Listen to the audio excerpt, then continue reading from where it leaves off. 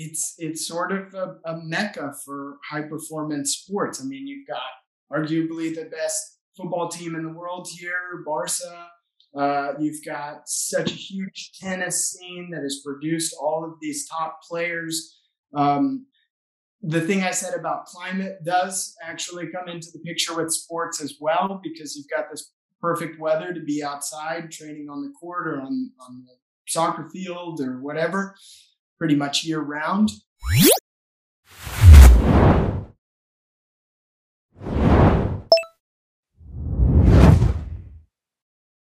Hi everyone, and welcome back to the Sporting Global podcast. And today I'm here with Kyle. And Kyle, first of all, how's the heat in Barcelona these days? And how are you doing? Well, I'm doing great, and the heat has been pretty miserable for Barcelona standards, right? These last couple of weeks. Right. But I'm originally from Austin, Texas, so I'm used to really sweating through it, and I can't complain personally about the heat. Today you actually caught us on a very rare, cloudy, rainy day in Barcelona. One of the reasons I love living here is for the perfect sunshine weather. So you can see I got my raincoat back there and everything. That's pretty rare in Barcelona, but everything's fine. I don't even think I brought my raincoat over to Lisbon. You know, but Lisbon, it rains there a whole lot more than Barcelona. I guess it does, but you know, it's not really rain though. You know, for us Scandinavians. Yeah. I guess we'll see. But you know, at the end of the day, I'm gonna be here most of the summer anyway. So as far as I understand, a lot of the raining is kind of over. So you know, I think it's pretty good. But I mean, you're from Texas though, so you're kind of used to the heat anyways, I guess, in a sense. But first of all, you know, thanks for taking the time, and you know, it's going to be a pleasure having you, you know, talk a little bit about your experience, a little bit about, you know, your journey, what you're doing at all this, you know, prep academy stuff in Barcelona, all this good stuff. But first and foremost, you know, just take us a little bit through, I guess, your journey, you know, going into the, you know, sports education sector, you know, kind of take us a little bit through your background. Okay. Thanks for having me. I really appreciate you making the time to talk to me as well. Believe it or not, I don't have a strong sports background. I know it's hard to tell through the video call, but I'm a really skinny, scrawny guy who wasn't very good at sports in high school, and you were more likely to see me, you know, on the debate team or doing something more academically oriented than you know, shooting hoops on the basketball court or whatever. Right. So my journey here is all through the education side, right? And it was only later that I would develop this deeper understanding of the sports world and all of that. And it's because I'm working with ASA Prep Academy. ASA has a lot of student athletes. We're not a school that's just for student athletes, but we do have an academic model that works very well for them. Yeah. So, you know, I came in through the education side and through contacts with all of our student athletes. I've learned a little bit more about the sports world, but still, don't quiz me on anything too sports related, or I'll be embarrassed.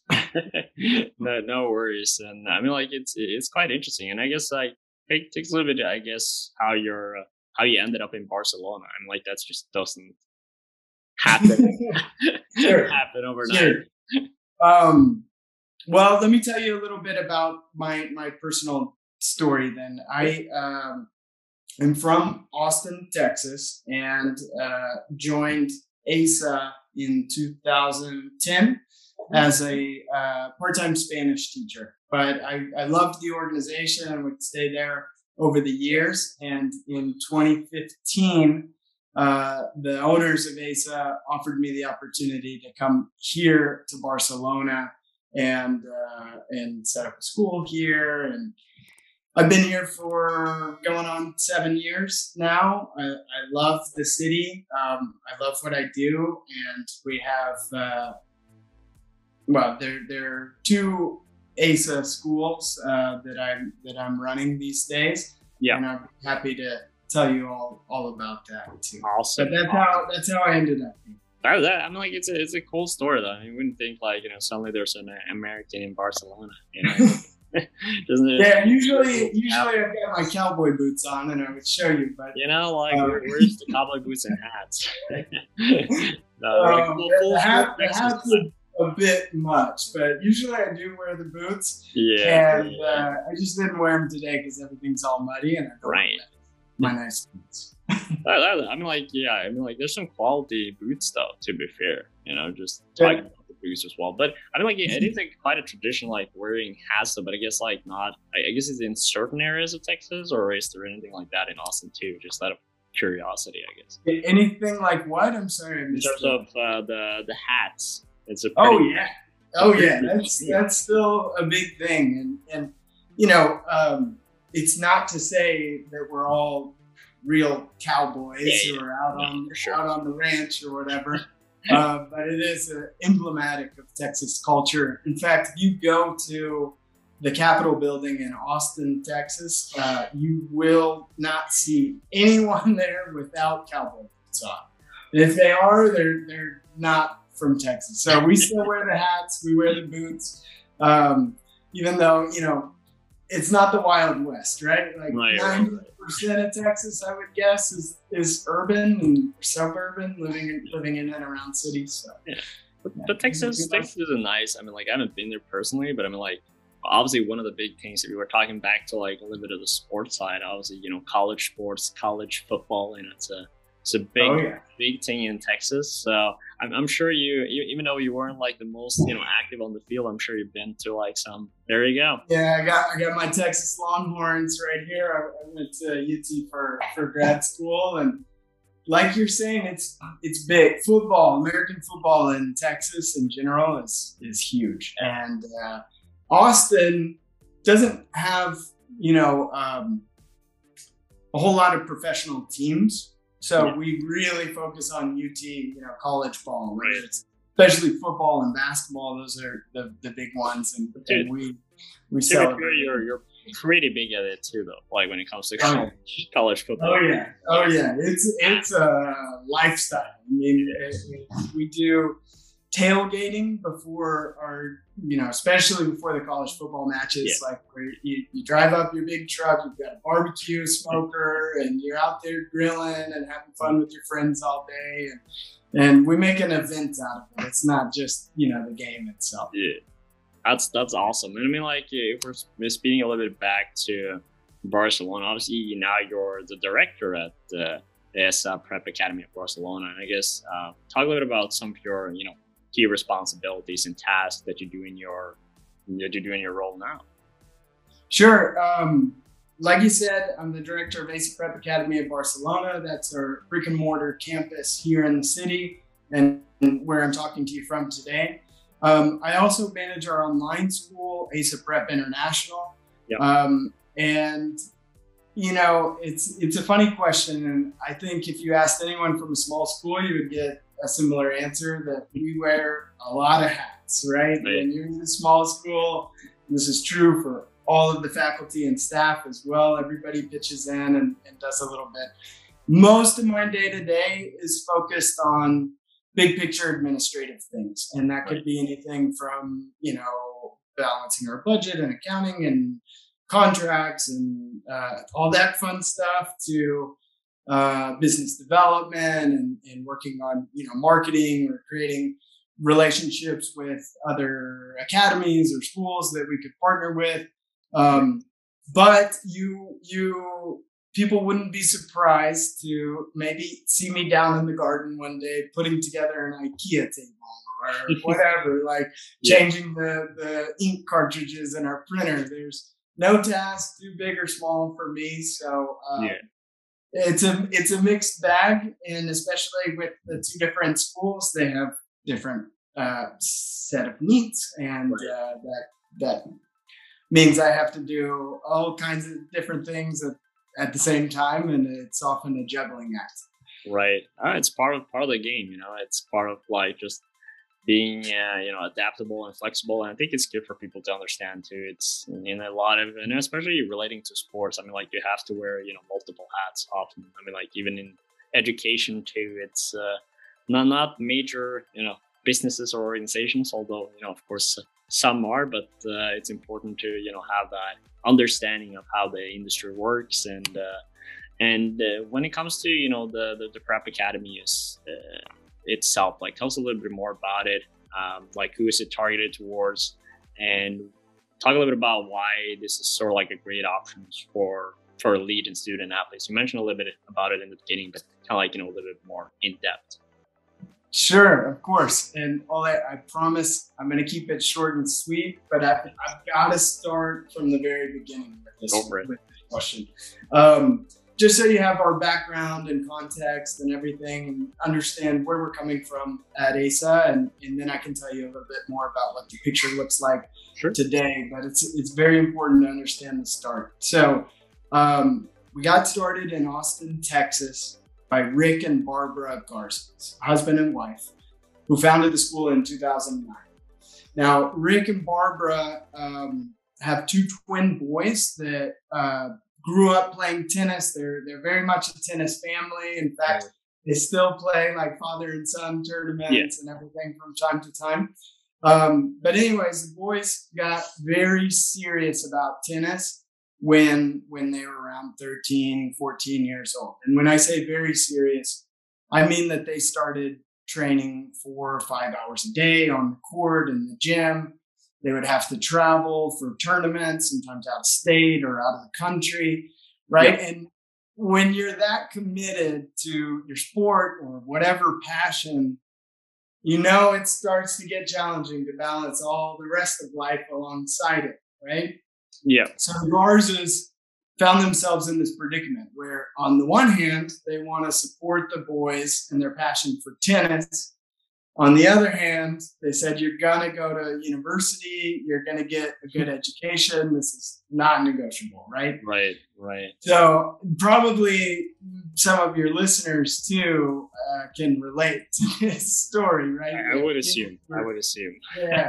Yeah, or if they're young athletes themselves, it can be very challenging to be competitive in today's athletic world and get good grades in school and go on to university. So Barbara's the education veteran. She's worked in the sector for over 40 years, and she looked around for schools that could offer two things at the same time. One, flexibility, so the boys can keep training and competing. And two, quality, so that they're getting a good education that's going to actually prepare them for success at the university level. Right. What she found at the time is that didn't exist.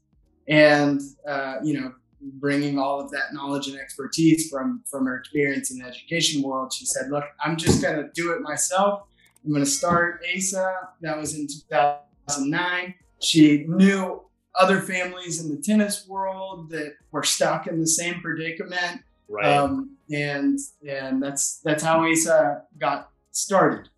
The way that we accomplish that goal of meeting both flexibility and quality is by, I'm just giving away all the secrets. No, I'm kidding. It's by keeping our classes really small on purpose. And when I say really small, I mean, big class at ASA might have 8 or 9 kids in it. And a small class at ASA might have 1 or 2. Right. This is sorry, what? Right. No worries. Oh, yeah. So this model allows us to give a lot of personalized attention and support, because even if you're the best teacher in the world, if I put you in a classroom with 30 students and you might have 5 or 6 of those a day, you just don't have enough bandwidth to provide that same level of attention and support. So that's what sets us apart from most schools and what makes us special. I will feel like I should point out that we're not just a school for athletes only. We'll take academics. We have performing artists. Austin's a big music city. We've got a few ballet dancers here. So yeah, whatever our philosophy is, whatever you're passionate about, you shouldn't have to choose between your passion and getting a good education. We want you to be able to have both at ASA. So that's how we got started, and our story. Again, it'll probably relate with some listeners, whether they're young athletes or parents of young athletes. And what we're doing today, I touched on this a little bit with my personal story, right? So I would join in the second school year, and in 2015, through the tennis world, everything happens through the tennis world. So through the tennis world, the Garzas met the owner of SA International Business School, which you're working with them, and I met you here on our campus, right? Yeah, so they met, they met Jordy through the tennis world. He's a former tennis pro, and they were explaining to him what ASA is and what it's all about in Austin, and he said, "You guys, you have got to come to Barcelona. We have all of these international students pouring in from around the world to train, especially with football and tennis. And a lot of these kids, they want a school program that's in English. Almost all of them are kind of looking towards the U.S. for the next step, so they can get a scholarship to a U.S. university, continue their sports there and everything." So it makes sense, and it made sense to the Garzas, enough sense at least for them to offer the role to me, and they sent me out here in 2015. Like I said before, the first thing we did was set up ACE Prep International, our online school, get that accredited, approved by the NCAA and all that. Right. Then I started a blended learning program in 2016, where students enrolled in our online school would come to campus, receive face-to-face instruction in a traditional classroom setting, help them through those online studies. And then that would grow and evolve over the years until it eventually became ASA Prep Academy of Barcelona, which we got accredited in June 2020. So now we've got the 3 ASA schools. There's the original, what I call the flagship campus in Austin, and then ASA Prep Academy of Barcelona and ASA Prep International, which is online. There you go. So there's a lot of options, and I think you already covered or touched a little bit upon the SE, relationship that you guys have and how that worked, which is obviously, a great way to kind of like supplement and work together in the tennis world. I guess like that kind of like how you guys met there too. But speaking a little bit about, being based in Barcelona, I mean, like you've been there now for like 7 years. And if you wanted to like talk a little bit about like, some of the key benefits, but also some of the challenges, I guess, these, students needs to keep in mind before kind of like making that decision. What are some of the things that, you would highlight for them? Sure. Can I start with the benefits? I feel like that one's easier. Yeah. Go for it. There's probably a lot of benefits. Yeah, exactly. There's the obvious stuff that we all know if you've been to Barcelona, right? The beautiful weather, you've got mountains and beaches, friendly people, good food. I mean, I could go on and on about the city, but I feel like pretty much everyone understands that this is a desirable place to be, and hopefully they can make it through here. All of your listeners, I hope they can make it through here at least once in life. It's a wonderful, wonderful city and good place to be. Yeah.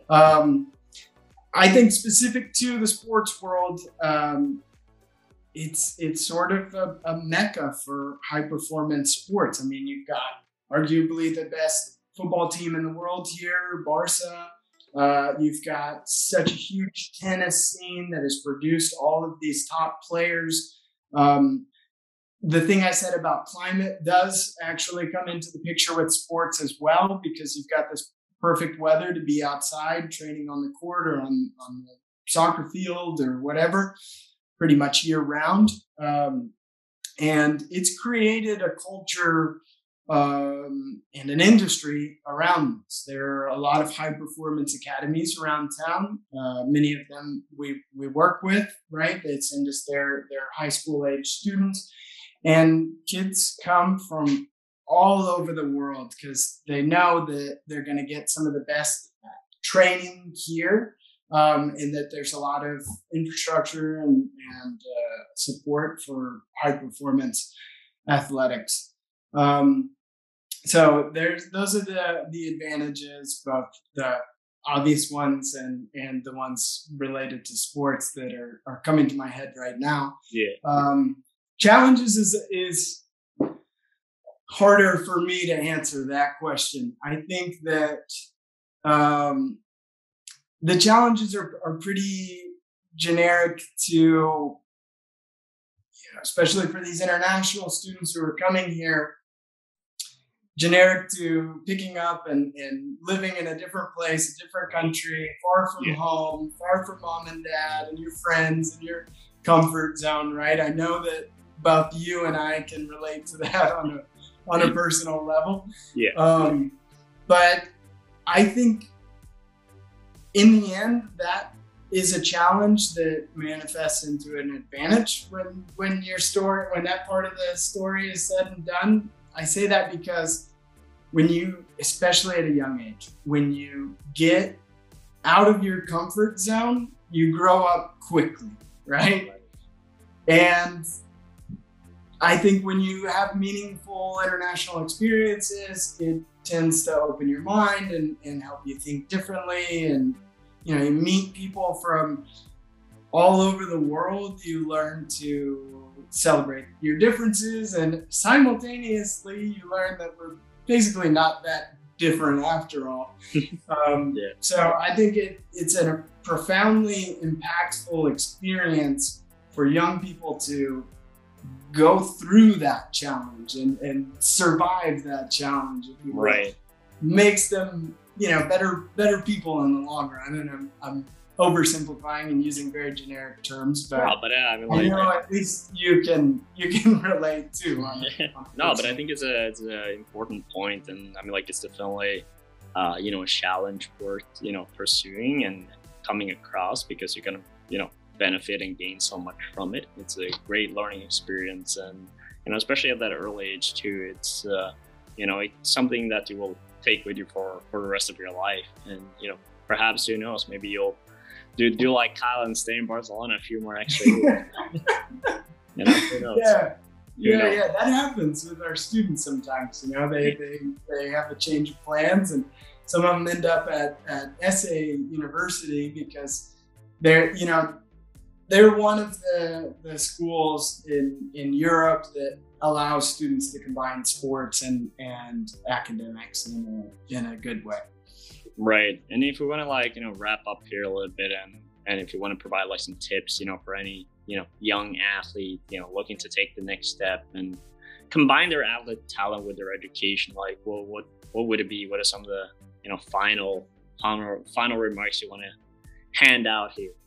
Oh, advice. This is a good question, and I can immediately think to common bits of advice that I give my students here. But let me first start in general terms. I know that often for young athletes, sports is the passion. It's what's going around in their brain all day long, right? But don't forget about the education. As I often tell my students here, look, take the best case scenario. You're the next Messi, you're the next Nadal, or whatever in your sport, right? Yep. Your knees are gonna go out before your brain stops working. This is almost the scientific facts, right? Right. So I think that still in the US, universities are doing a great job at putting that option together where you can combine sports and academics. And I think that that's a wonderful option for these young student athletes, because they can go on keep training. They can always go pro after university. In fact, that's what almost every single professional athlete does. Yeah. And you can get most of your university studies paid for. I mean, some people even get the full ride. Right. But considering how expensive university can be these days, especially in the United States, Yeah. it's an extremely lucrative proposition, right? If you're Right. going to go to a university that's $70,000 a year, and you can get a scholarship that pays for almost all of that over 4 years, that's not a bad deal, right? No. So I always encourage students to strike that balance and do their best at sports, but also do their best at school. That's what's going to make you a well-rounded person. Right. And that's the kind of advice that I would give students around high school age, right? Like 14 to 15.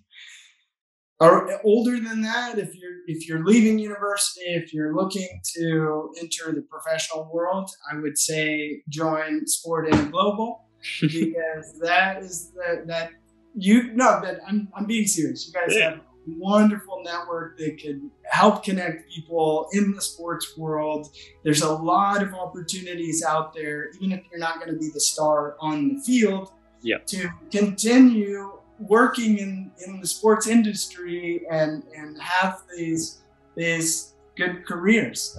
So I'm not kidding at all. I'm excited to tell all of my students about Sport and Global and get them signed up and on the platform, because many of them do want to pursue a career in the sports industry. Sure, and it's something that kind of like natural happens too. And talk about like, you know, just start a little bit early, you know, of like just preparing yourself, you know, because in most cases also, like the majority of the ones that are pursuing to be professional athletes doesn't come that far. So it's always good to think about like, hey, maybe you just work in sports instead, like on the backside you could still be involved.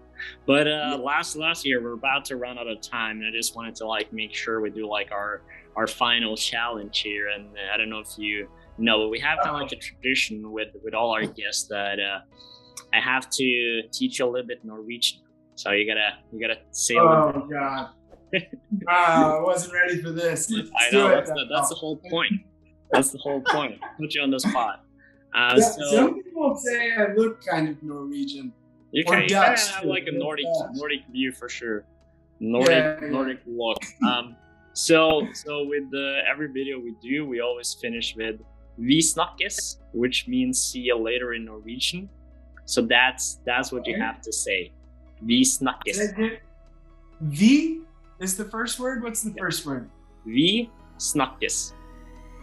Vi snakkes. There you go. You know, practically Scandinavian Norwegian. All right. Thank you so much, Kyle, and we'll talk very soon. Thank you, Ole. Really appreciate it. Likewise, Kyle. Have a good one.